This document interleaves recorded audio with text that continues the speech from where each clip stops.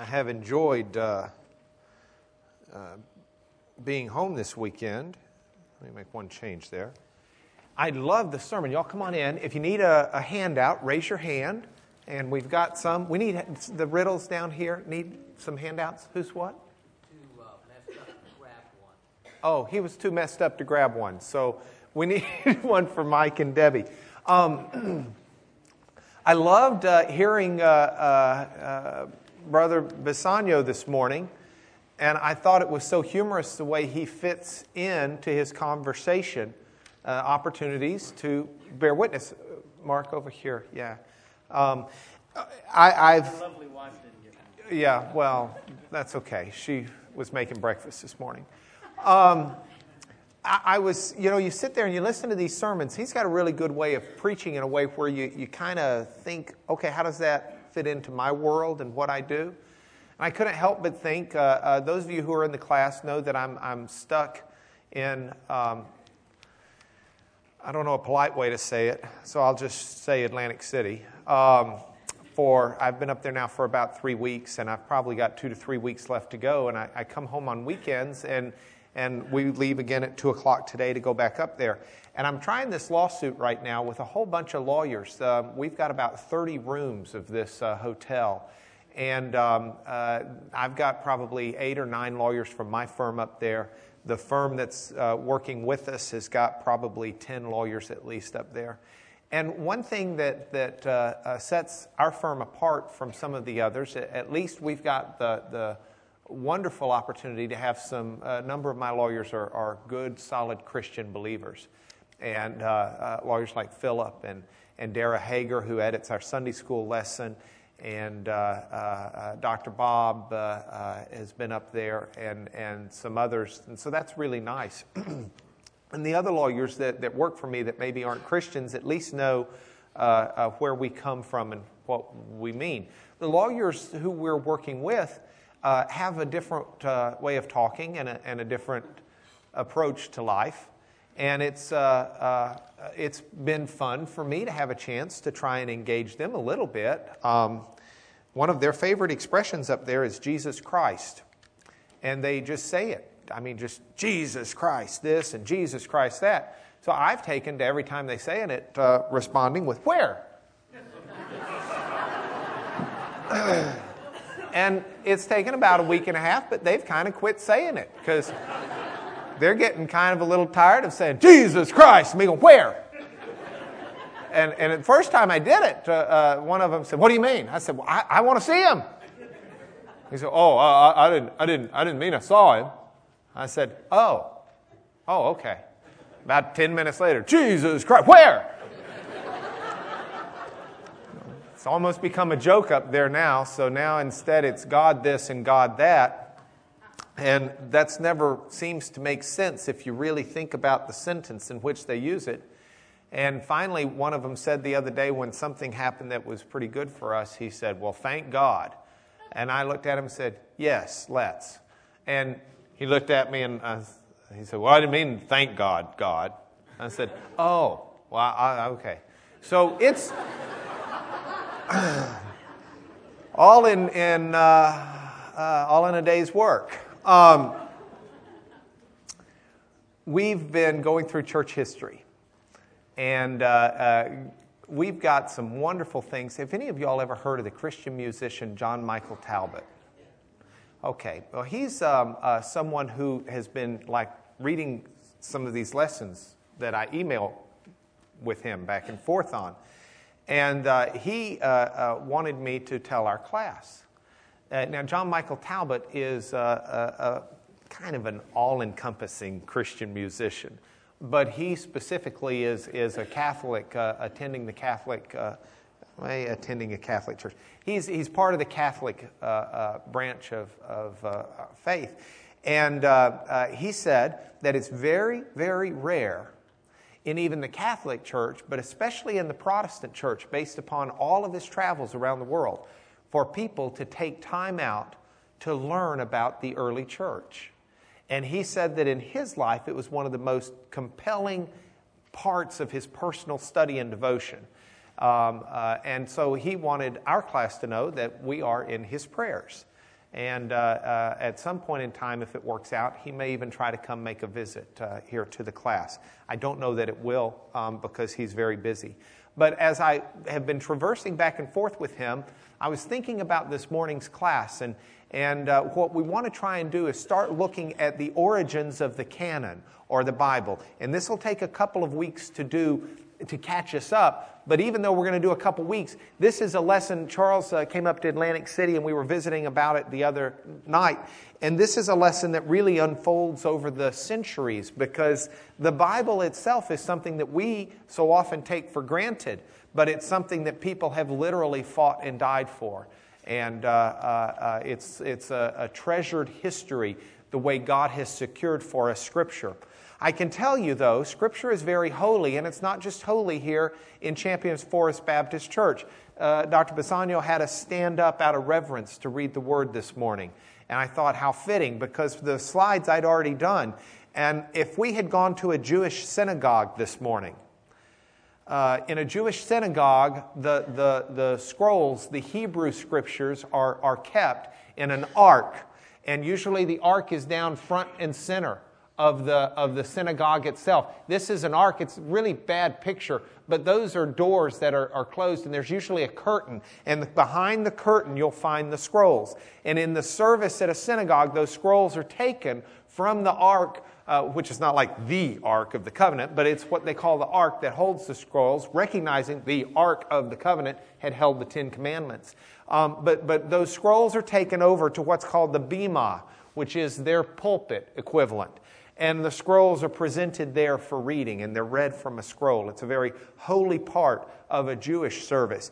If we had gone to an Orthodox church, whether Greek Orthodox or Russian Orthodox or just the American Orthodox Church, the gospel typically is carried down the aisle in the church service. And as it's carried down the aisle in reverence, before it's read, the statement is proclaimed, "Wisdom, all stand, let us hear the holy gospel." And everyone stands up out of respect to hear the holy gospel. If instead of an Orthodox church we look at a Catholic liturgy, the Catholic liturgy, the gospel reading is preceded by the proclamation, "The Lord be with you." And the people answer, "And also with you." And then a reading from the Holy Gospel according to, whether it's Matthew, Mark, Luke, and John. And the response, "Glory to you, Lord." It's a moment of reverence in that church as well. If we go to a Reformed church, the Church of Scotland, a lot of old line Presbyterian churches, in a Reformed church, typically the Scriptures will be carried down the aisle. And the minister, the preacher, follows the Scriptures at a respectful distance. Because the minister is, in the true sense of the word minister, a servant. And a lot of old line Reformed churches will have the initials after the minister's name on the placard with the initials VDM, which stands for Verbi Divini Ministeri, a minister of God's Word, because he's a servant of God's Word. And so he follows down and he preaches from it. Now, my question to you is, why such reverence for a book? Well, the answer is, this is our Christian canon. This is the God's Word that's been given to us. We, as people of faith, believe. There's a book by Francis Schaeffer entitled, "He is There, and He is Not Silent." And Francis Schaeffer makes a compelling argument that not only do we have a God, but we have a God who communicates. God didn't merely create the world and set us on this little dirt clod spinning around in outer space to live our lives. God reaches down and communicates with us. And a principal source of communication, we of faith say, is His divinely inspired Word. That's what we call the Christian canon. And so that's not it. One N. I'm sorry. It's the Christian canon. We look at... That's not it either. Picture that. We look at the Christian, there it is, the Christian canon. Okay? Now, those little things are not just to lighten the day. That's going to help you remember the word canon. Okay? But when you remember it, don't just think a big gun, because technically it's the sword. It's not the gun. But think one N, okay? And not that, but canon. Well, what is the word canon? Where did we get it from? I can answer that. The Christian canon comes originally, the word canon comes from a Semitic word, which Hebrew is a Semitic language. The Semitic languages are the ones of the Phoenicians who came up with the alphabet first, shipped it up to Greece. Remember, the different tribes that lived in the Israeli area were an early language. They didn't use vowels. They only had consonants. And so K-N-H, Kana, is probably how it was pronounced. But Kana is the origin of our word canon. And do you know what it meant? Reeds. Like reeds and rushes. Those were cannas. We have a plant now that grows up that looks similar called a canna. Okay? It grows up kind of tall, has the pretty flowers. Canna. That word got taken by the Greeks. And the Greeks changed it up a little bit, and the Greeks used the word canon. But when the Greeks used the word, do you know what they'd use those rushes for? They'd make marks on them, and they'd use them for measuring. These are our original yardsticks. They really are. And so the canon, it wasn't as much the stick itself as the measurements on the yardstick. That was the Greek for canon. And so that's what the word is that was appropriated by the early church in talking about Scripture. Because what Scripture is, it is, in a sense, the writings that measure and define our faith. These are the writings that we use to sit next to our faith and measure it. You want to know if your faith's really 3 foot 2 inches? You take your canon and you stick it next to it and you see if it measures out. You want to know if your doctrine and your beliefs are legitimate and right? You take your Bible, your canon, and you open it up and you measure it out. You want to know if your faith is truly in God and His deeds and what He's done for you? You take your Bible, you open it up, and you measure it out. Because the Christian canon is, in essence, the Bible. Okay? So, now, by the way, Bible, just for free, comes from the Latin word biblia, which means books. Okay? Because the Bible is a collection of books. So when we talk about Bibles, I have a Bible down here, and you say the B-I-B-L-E, that's the book for me, that's really dead on, except Biblia is plural. I mean, that's the books for me. I stand alone on the Word of God, the B-I-B-L-E. Bible is just an English-sized word from the Latin word for books. Okay? Now, there are 2 Christian canons, by and large. There is a Catholic canon, and you can buy a Catholic Bible. I pulled this one off of Amazon.com. Typically, the Catholic Bible will come in one of 3 translations, either what's called the New American Bible, not the same as the New American Standard, okay, which is a Protestant Bible, but the New American Bible. You can buy it as a New Jerusalem Bible. You can also buy a Revised Standard Version or New Revised Standard Version, because you can get that in a Catholic canon as well as a Protestant canon. The Protestant canon comes in 18 gazillion different translations. The NIV is one of the most prolifically used in history, but they go back some ways. And by the way, you can get a King James. I left that out. You can get a King James in a Catholic Bible as well as in a Protestant Bible, but not that many. What's the difference between the Catholic Bible and the Protestant Bible? The Catholic Bible has everything that's in the Protestant Bible, plus what we call the Apocrypha. The Apocrypha. we spent, if you were in the church history, no, in the biblical literacy class, we spent 4 or 6, I don't remember, weeks on the Apocrypha, going through the different writings and talking about what they were. And I'm glad to get you those lessons at some point in time if you'll communicate to me or Philip about it. But we'll just in brief look at that this morning. Whether you're looking at the Catholic canon or whether you're looking at the Protestant canon, either way, they're both canons. Both of them are the measure and rule of faith and life. If we go to one of the most famous theologians the Catholic Church ever produced, it was St. Thomas Aquinas. Not the most, but one of the clearly, one of the top 5, no doubt. In the 1200s, he wrote, and he said, canonical Scripture alone is the rule of faith. And there's a pun on that word rule. He's writing in Latin. The Latin word for canon is very much still also canon. It's not that much different than the Greek word. We do get cane from it, by the way, the English word cane, because that's sugar cane, and cane grows like a reed, for what it's worth. But anyway, canonical Scripture alone is the rule. It's the measuring rod. It's the measuring stick. It's the rule of faith.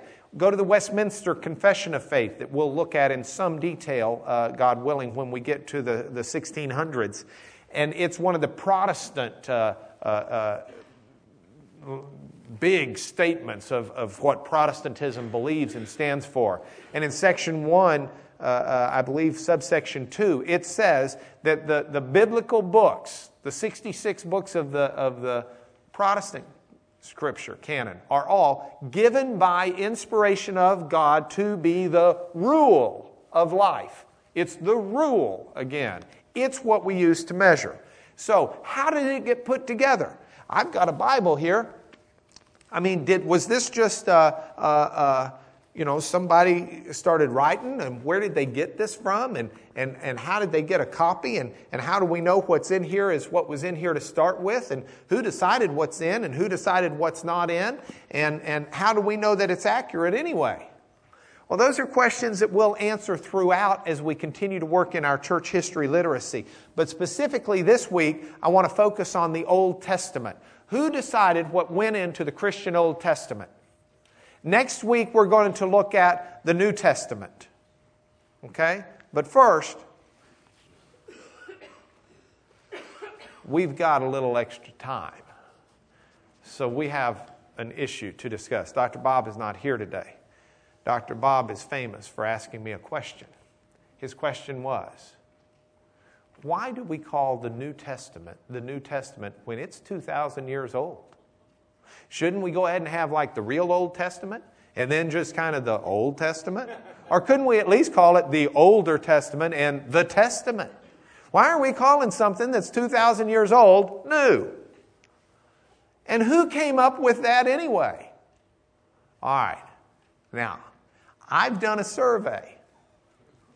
I have surveyed biblical scholar friends of mine to ask them who came up with the term Old Testament and New Testament. And I didn't survey dummies. I surveyed really smart people, like Edward Fudge, who wears a bow tie.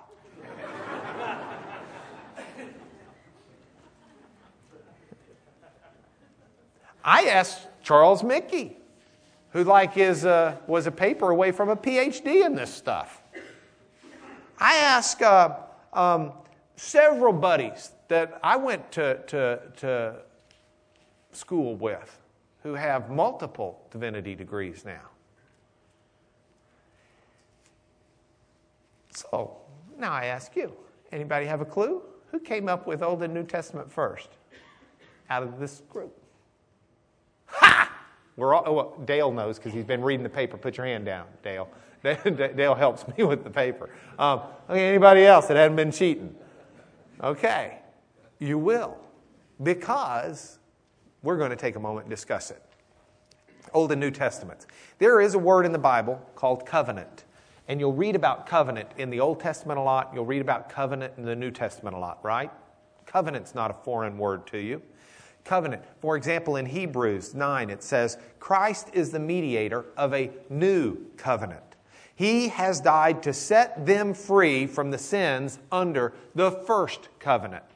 Okay? And using Jeremiah, the writer of Hebrews talks about the new covenant that we have versus the old covenant. Okay? The Greek word for covenant is diatheke. It's a legal word, so it fits in kind of with Bassanio's sermon this morning because he was all over the law. It's a legal word, and what a covenant means, it's a legal instrument. If you wanted to draft an agreement, let's say you wanted to do a business deal, or you were going to buy some wives for your sons, or you were going to, they did that kind of stuff, sell some wives for your, to get them off your hands. Whatever you were going to do, legally, you could have an instrument.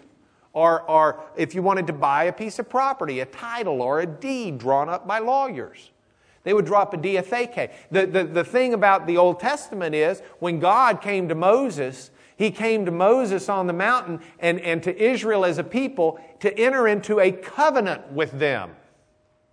And it was a covenant by blood. Now, very often these covenants, the reason you'd put them into writing is because one party had more responsibility than the other party. And that's clearly the key with God. But Jesus came and said that He had, and Paul writes of Jesus in Corinthians, blood of a new covenant. Because there's a new arrangement in a sense, a new term of understanding between God and man. And this is a diatheke. And in the Old Testament, there was a covenant between God and man, but in Jesus Christ, a new covenant. And that's what the writer of Hebrews says. Now, there's a Latin word for this, a diatheke, a legal agreement. It could also be a will. You want to draw up a will. Here's what I'm going to leave when I'm gone. Okay?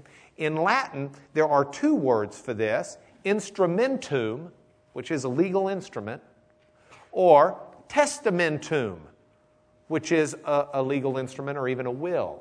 You talk about executing your last will and testament. That's using the Latin word. Testamentum is your will. Okay? So the Latin words that could be translated as covenant are either instrumentum or testamentum. You with me? Okay, it's kind of complicated. That's okay, hang on. It gets better. Because now comes Tertullian, the trial lawyer turned theologian. We talked about him last week, remember? Tertullian, the guy from Carthage in North Africa, the first Christian scholar to really start writing in Latin. Carthage, North Africa, is very, very close to Rome, or to Italy. And he was the first scholar in the church to start writing in Latin, and he wrote a number of books. In addition to being a really good trial lawyer, he was quite an incredible theologian, one of the best the early church produced. And when he wrote in Latin, and he wrote two books. One of them was called Against Marcion. Remember we studied Marcion and his Gnosticism? Tertullian wrote a big old write-up against him. And another one was against another fella, here, I've got him up here, against Praxeas. And these are two books that Tertullian wrote. And when Tertullian wrote about them, he wrote about the two testaments. And he wrote about, or he'd use instrumentum also as well as testament. So in the Marcion one, he said, there's the old instrumentum and the new instrumentum, and Marcion thinks that the two had nothing to do with each other, and here's why he's wrong. Or he would write in against Praxeas, there's the Old Testament and there is the New Testament, because these were legal words, and he was a lawyer. And so the lawyer used these legal words to talk about the Old Covenant, or the Old Testament in Latin, testamentum, and the New Covenant, or the New Testamentum, the testamenta, as he would say. Those he wrote about. He's a lawyer. And he's the first one to use the term. And as the church began to write in Latin, leaving Greek behind, the church seized on those terms, and they became labels for the Old Testamentum and the New Testamentum. And now in English, we just call them the Old Testament and the New Testament. And that's where they come from. Now, let's look then at the Old Testament. The Old Testament, before Christ, was not a book. Right? We know that, don't we? They didn't have books then. Books started around the time of Christ, maybe a little before. There's some evidence. The way they started doing books is they would take sheets of papyrus, parchment, and probably parchment first, but then papyrus later because it worked better. And they would put they'd take 4 sheets. Let's see if we can do a little. They would take 4 sheets of parchment and they would put them together like this. Okay? And then they would take some thread and sew it right down the middle. And after they'd sewn it in the middle, they would fold it in half. And those are the early books. And then they could take it and they could write on each side. Scrolls, you only wrote on one side. Okay? But this, they could write on both sides. And it was an incredible thing. Now, the general world didn't have much use for it because the general world, the Hebrews had their scriptures, and your scrolls could be, the maximum length of a scroll was 35 feet. Okay? And so you could take your scrolls and you could read them this way or you could read them that way. But you got a 35-foot scroll and you can only write on one side, which, by the way, trivia, is one of the bizarre things about the book of Revelation because they talk about a scroll that's written front and back and that's got symbolic meaning, but that's for another class and another day. Generally, 35-foot scrolls is why Luke wrote, this is tons of trivia here, why Luke wrote 2 books, Luke and Acts, instead of 1, because he ran out of scroll. It takes 35 feet to write Luke. It's the longest gospel. It takes another 35 to write Acts. Okay, that's why it just seems to end and why he picks right back up talking to Theophilus about what he'd already written. Okay, you got 35 feet. So 35-foot scroll, you get a scroll. Try this sometime at home. Grab one of your scrolls. If you don't have one, get a roll of wax paper out. And decide you want to read something in the middle. You got one hand unrolling, you got one hand rolling. And it's not easy.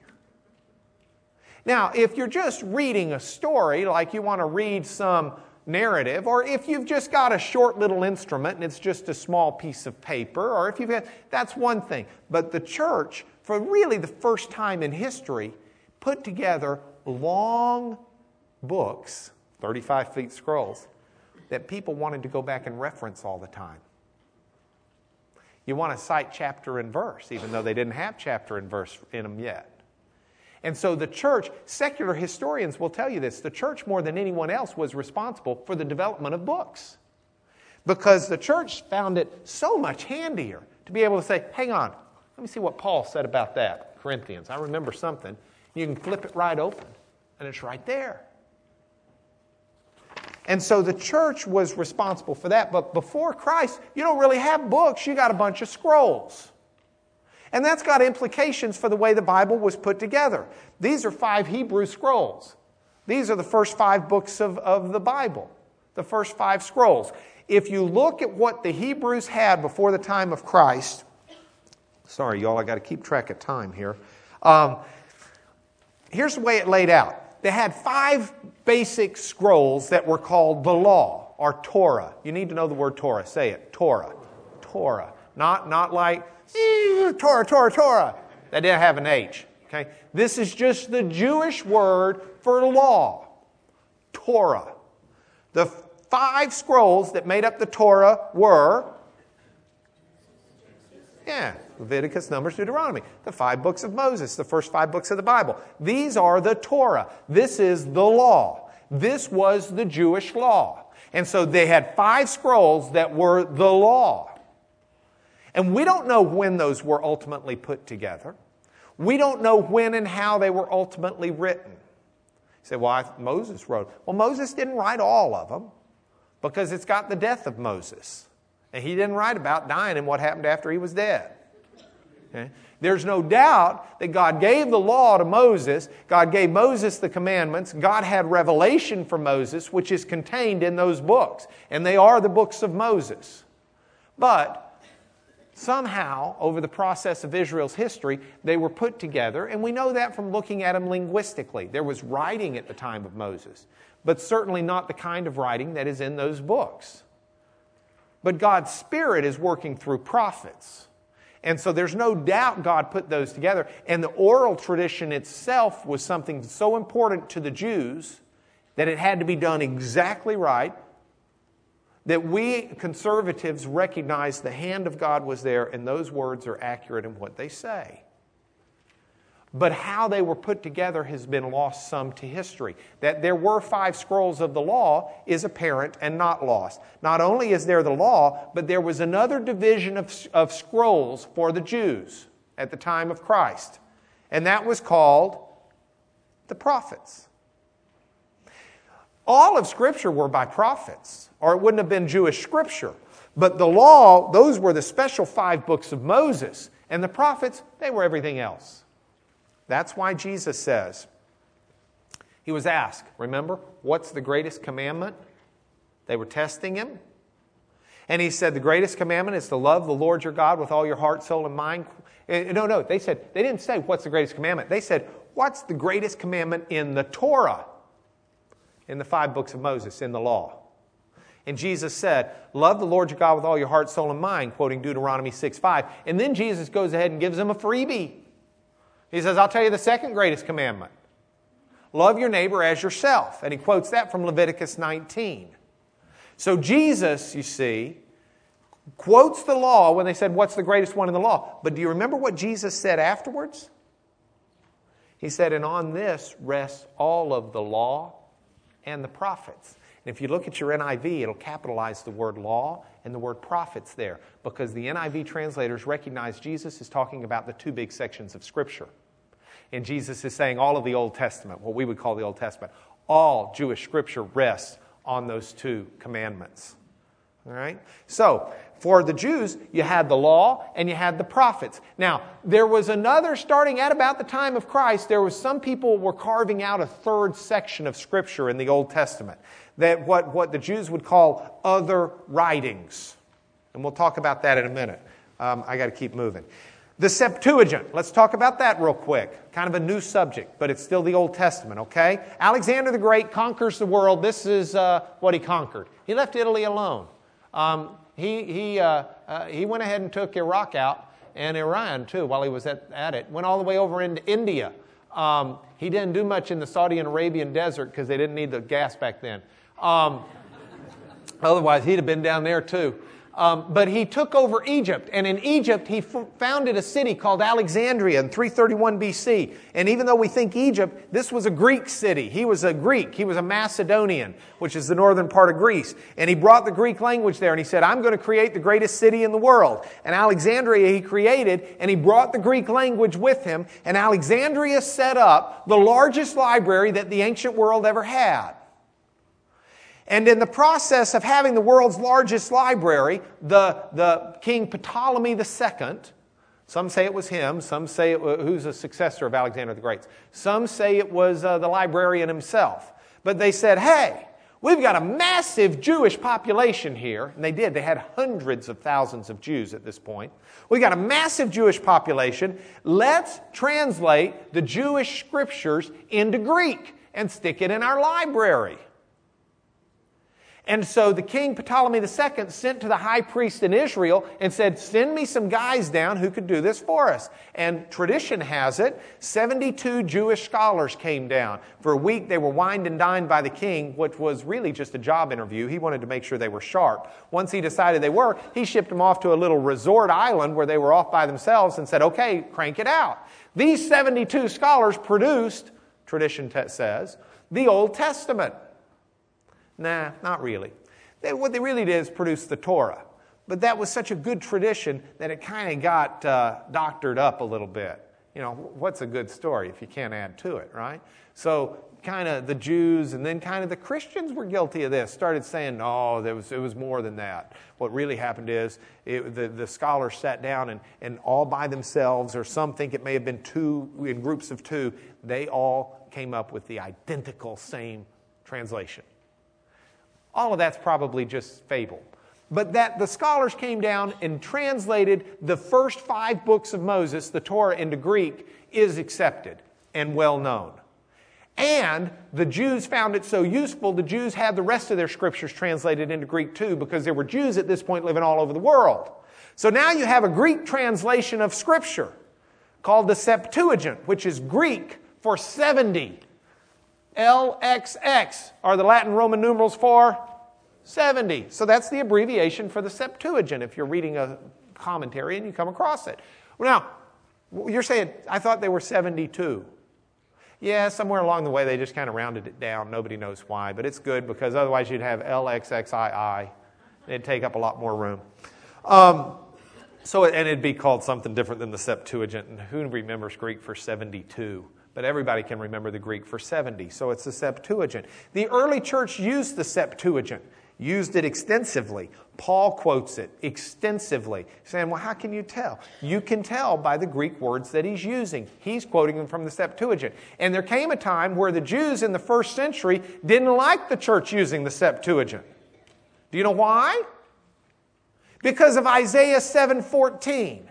If you're reading your Hebrew in Isaiah 7:14, it says that the Alma, which is probably a virgin, but technically could be a young maiden that's not a virgin, shall bear a child.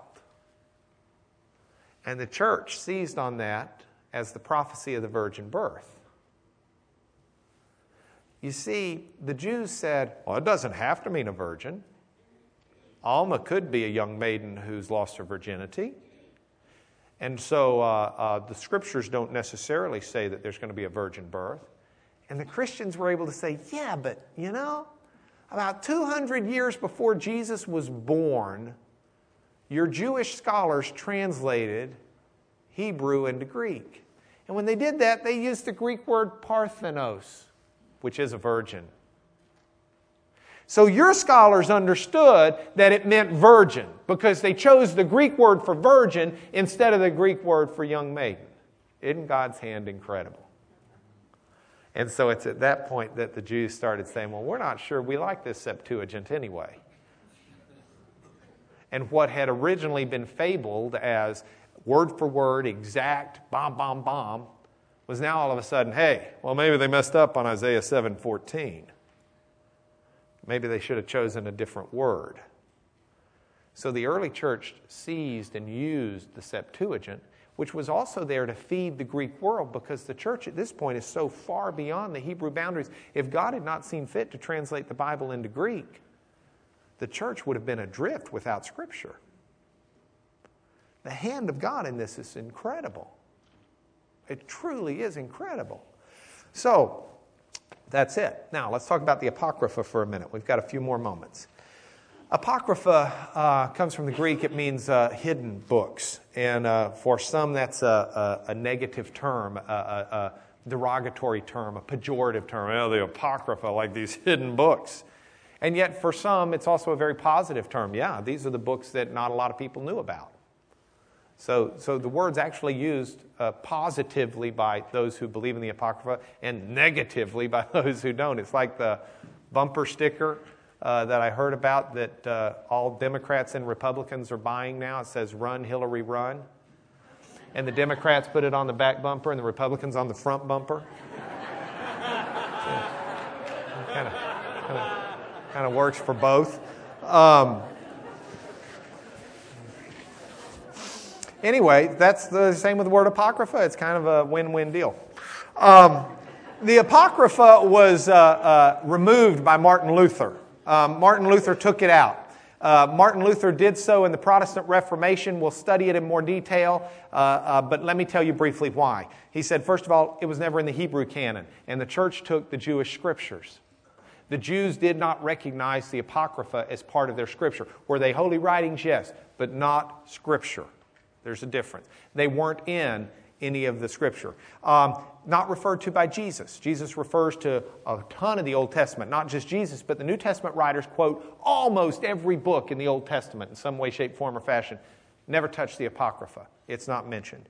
It wasn't included even by the early Roman Catholic scholars. Jerome, who translated the Bible for the Roman Catholic Church into Latin in the 400s, he said this doesn't belong in Scripture. So for these reasons, wasn't included. Next subject, order of the books. Why do we have the books in the order we do, the Old Testament books?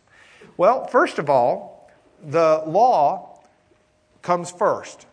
And the law, Genesis, Exodus, Leviticus, Numbers, Deuteronomy, is kind of in chronological order.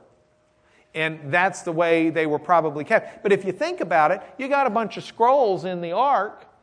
The Jews didn't really have an order in that sense, because you just got all these scrolls, right? I mean, what order do you have your scrolls in? Well, it depends. How do they pack better? Okay? But there are writings that indicate that the Jews thought in categories and thought in orders.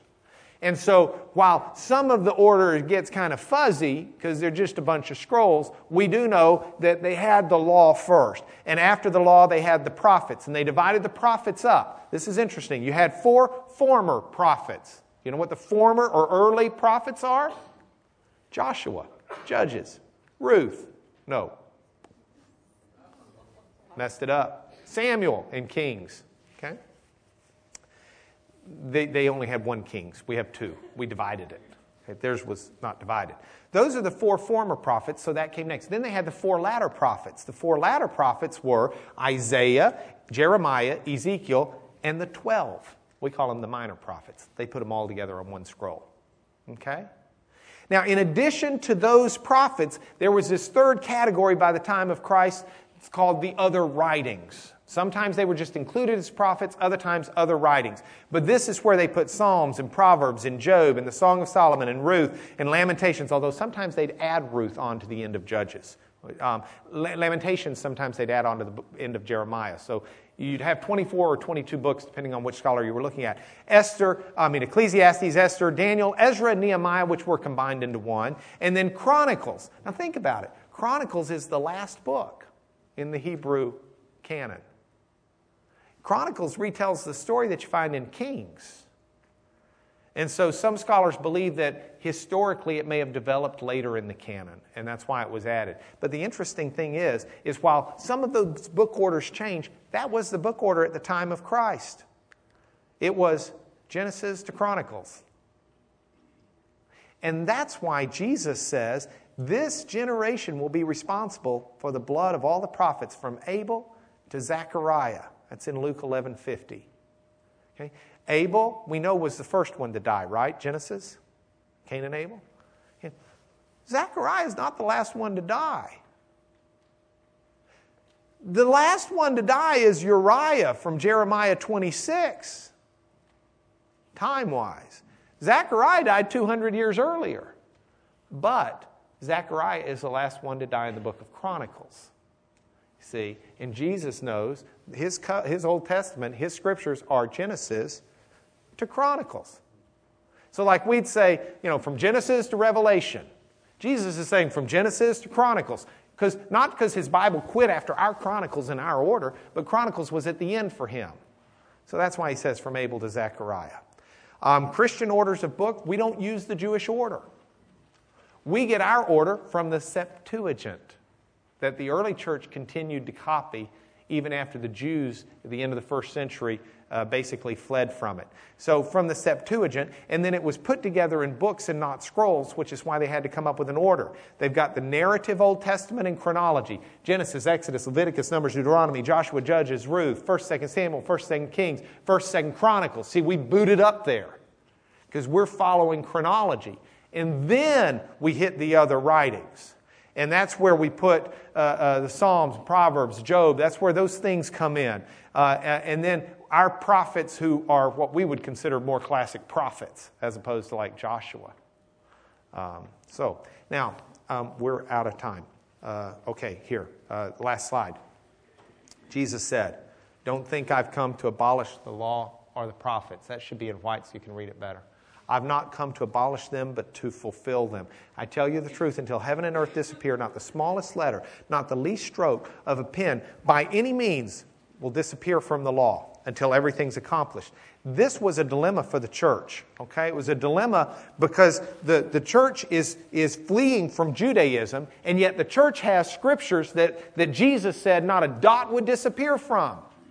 So what's the church do? They come up with bizarre ways to interpret the Old Testament scriptures. We will get into those. But here are your points for home in the future, not today. We have a rich heritage in Scripture. The grass withers, the flowers fade, but the Word of our God stands forever. He ensures that it stands forever. He ensures that it stands forever. He's worked through many in history to secure us His inspired Word. He got it in Greek before it needed to be in Greek. He got it in English. He got it in Latin. He's got Scripture for us. And it's God-breathed, and it's useful for teaching. It's useful for rebuking, correcting, and training in righteousness. So the man of God may be thoroughly equipped for every good work. Worth memorizing. 2 Timothy 3:16. Mom made us memorize that in home by like 2nd or 3rd grade. Make your kids learn it. They'll grow up respecting Scripture as they ought. And they'll realize that it's there and it's useful for these things as they get older and need it. And we're remiss if we fail to take time to study the Bible. I mean, again, 2 Timothy, do your best. Study to present yourself to God as one approved, a workman who does not need to be ashamed and who correctly handles the Bible. And that's what this class is ultimately about. Pray with me, please. Father, I pray your blessing on this class. I pray your blessing on everybody in here. I pray that your word will dwell richly in their hearts and convict them of the love that you have for us and the finished work of Jesus on the cross. Bring us back together again soon, Lord. In Jesus' name, amen.